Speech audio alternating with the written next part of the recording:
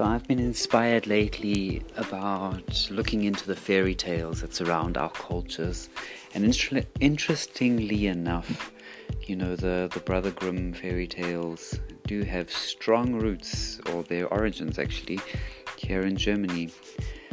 But they're rooted so much deeper in our cultures, in our human psyche, than we can truly comprehend in the scratch of the surface. I was inspired because I was recently part of a film project where it was discussed what it means to be a man. And I felt very privileged to be invited to be part of this film documentary and to go on the inward journey of discovering what it was for me and where it is for me now personally, and of course my vision or how I conceptualize what it is to be a man in the outside world has also changed over the years. And through being part of this project, I spoke to many men and asked them that question, and women too, to ask what it is that they see. And it's a difficult question because it goes straight to the point of how we define ourselves and each other. And I look forward to hearing any comments that anyone has on this theme. Please just look at the comment option on this podcast and let me know what you think, your ideas, your feelings.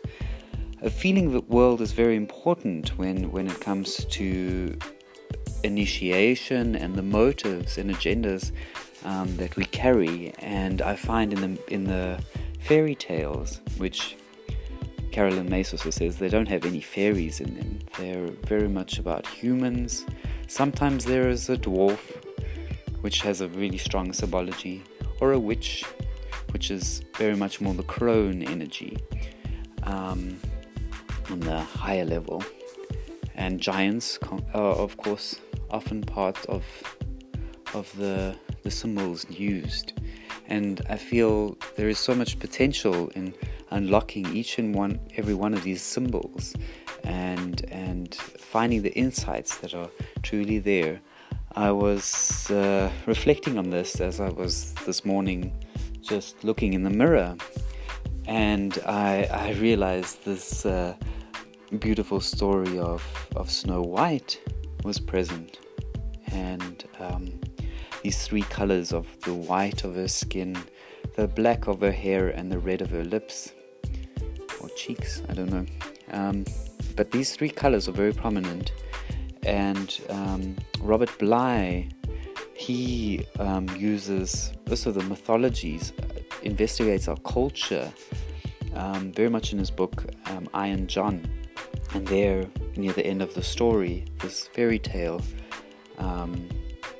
the boy that goes through initiation rides to the castle, to the maiden, on a red horse on the first day, on a white horse the second, and on the last day a black horse. And he describes how these colors and the symbols behind them are exceptionally important with our human psyche.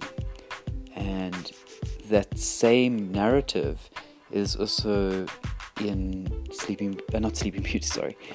Snow White. But then I was reminded again of Sleeping Beauty, because there we had a new Disney version of this old story with Maleficent, and the perspective not being on the princess as the one that makes the archetypal journey of self-discovery and discovery of her place in the world, which I find very inspiring and Maleficent, to see how that power and power lost creates a change for real growth. When we look at Snow White, on the other hand, and of the woman who looks herself in the mirror, I saw her pain this morning somewhat, that she's not feeling the most beautiful in her kingdom, that she's losing her power on this superficial plane, And actually, that could be a very good sign for a human, to be able to let go and release the importance of the superficial, and to really come into her power as a crone. And I feel very moved by this concept. I feel we can see age and wisdom and wrinkles and scars in a whole new light. That we have the possibility of changing the paradigm from ugly to exceptionally important. Because what is truly ugly is that what we're not able to integrate and find place in our own hearts.